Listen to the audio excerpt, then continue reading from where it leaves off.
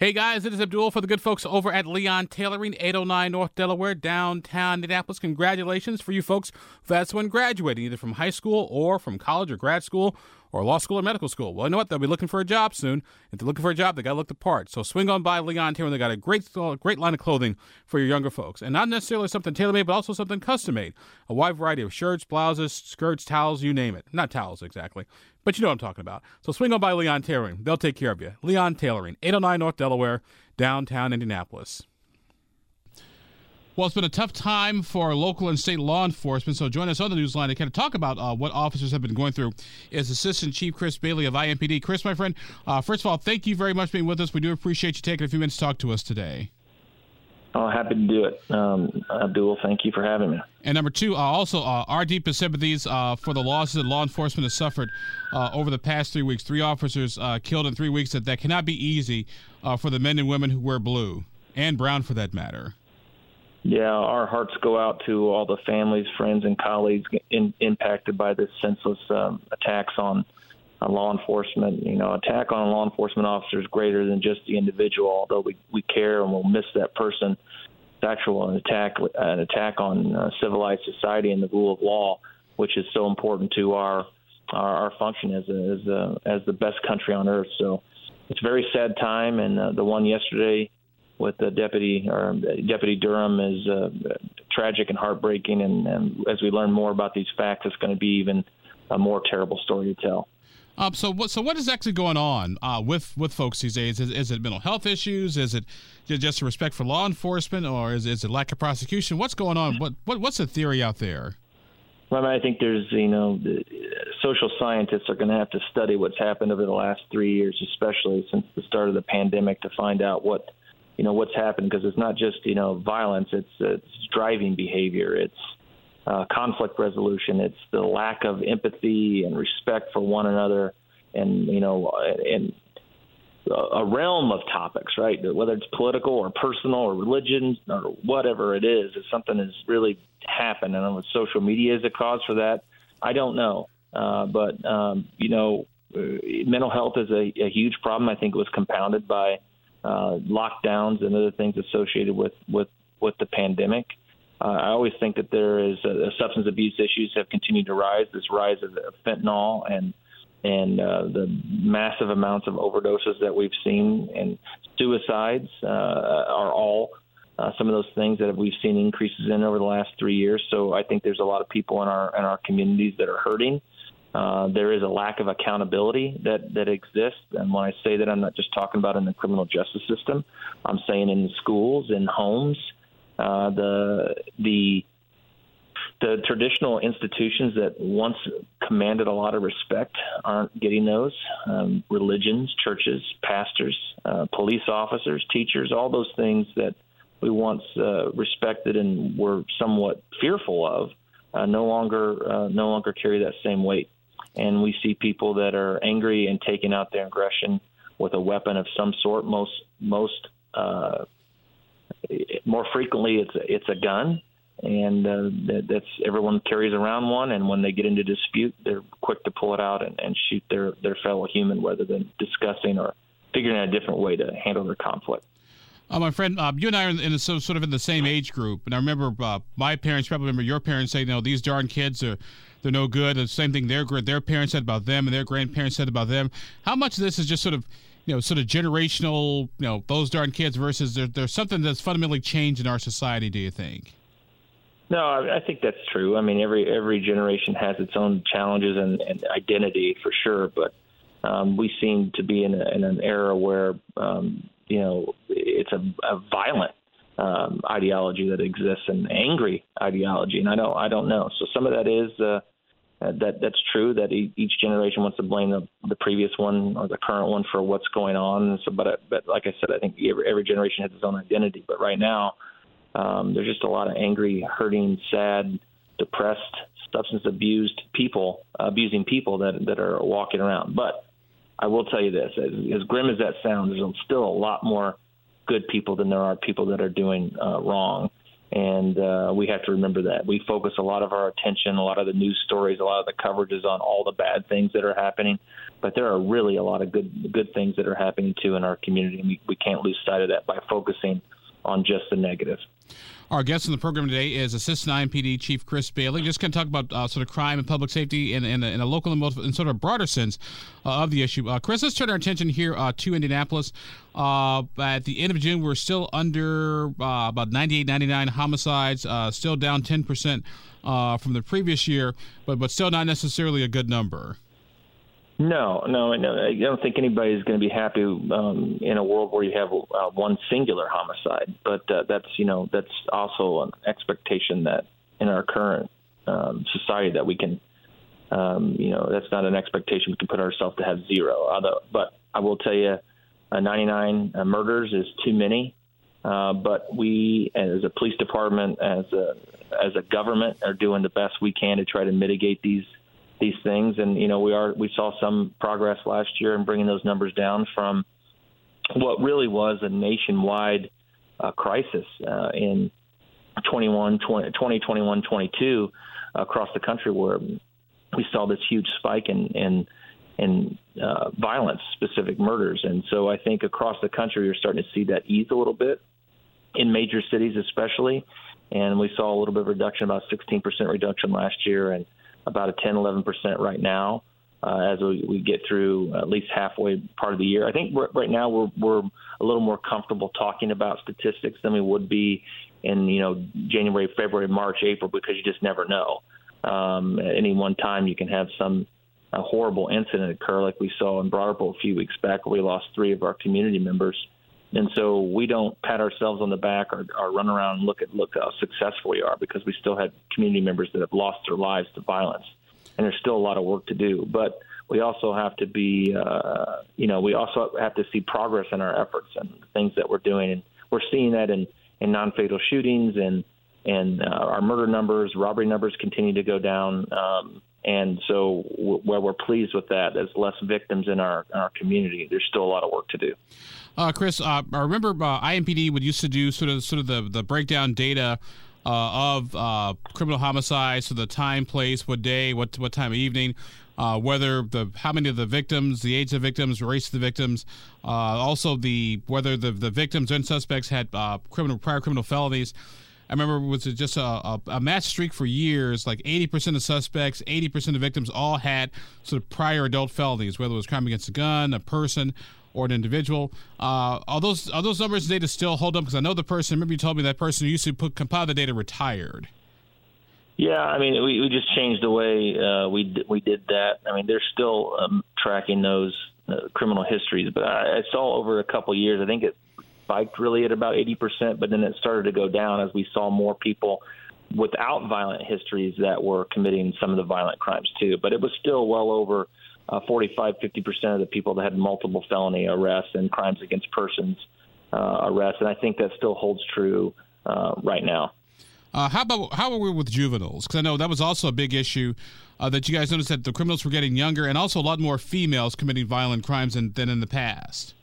I will tell you that over the last few years, anecdotally, I don't have it right in front of my face, but I have seen a spike in victims being women and suspects being women, and that's a terrible trend that we haven't seen in the past. I mean, I know that we had a young woman killed in the Broad Ripple shooting a couple weeks ago.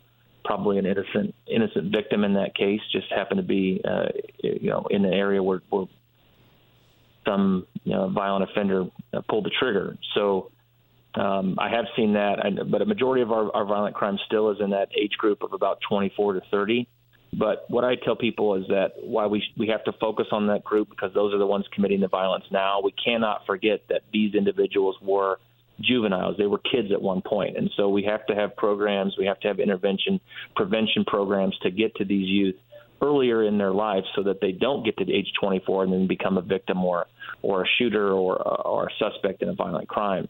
And the juvenile criminal justice system has changed, and probably there's good and bad that come with that, right? We probably we're creating criminals with some of the things we've done 20, 25 years ago with our juveniles. And so now it's really about how can we redirect the youth rather than incarcerating them. However, there are people, both adult and under the age of 18, that just have to be put away. They cannot be productive members of our society. They've proven time and time again that they're violent, that they commit acts time and time again against their fellow community members, and that's just something they just have to go away. And that message needs to be clear at all levels of the criminal justice system. The police, our prosecutors, and then our judicial system has to send messages in those instances that this is not going to be accepted in a civilized society. Our guest on the program today is IMPD Assistant Chief Chris Bailey. Chris and I were kind of talking about sort of public safety today, but just sort of the specifics of Indianapolis and sort of the broader terms of the work. Chris, I want to go back to that sort of that Broad Ripple incident. Like I said, we had the 3 people shot. Lots of folks in the Broad Ripple Village Association were frustrated, upset, and rightly so. What's being done to make Broad Ripple and all of Indianapolis safer? Because obviously police can't be everywhere.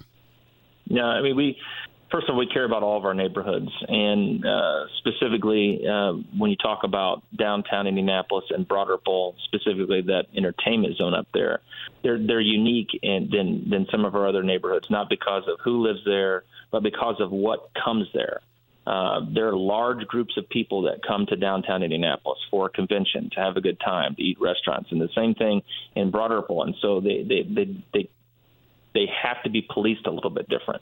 And, also, I'm not – people should be able to run the businesses they want to run. However, certain businesses attract certain clientele, and when the clientele comes certain issues. And this is not the first time that we've seen these issues in Broad Ripple. And so what I'm happy to see is that the Broad Ripple Village Association, the businesses up there are taking proactive measures to really create the environment they want to have in Broad Ripple after dark, because it really has 2 personalities. And so IMPD, DPW, other city agencies are doing what we think we can do to impact this. Ultimately, though, at the end of the day, Broad Ripple has to decide what they want as a community and then work toward creating that environment in their community.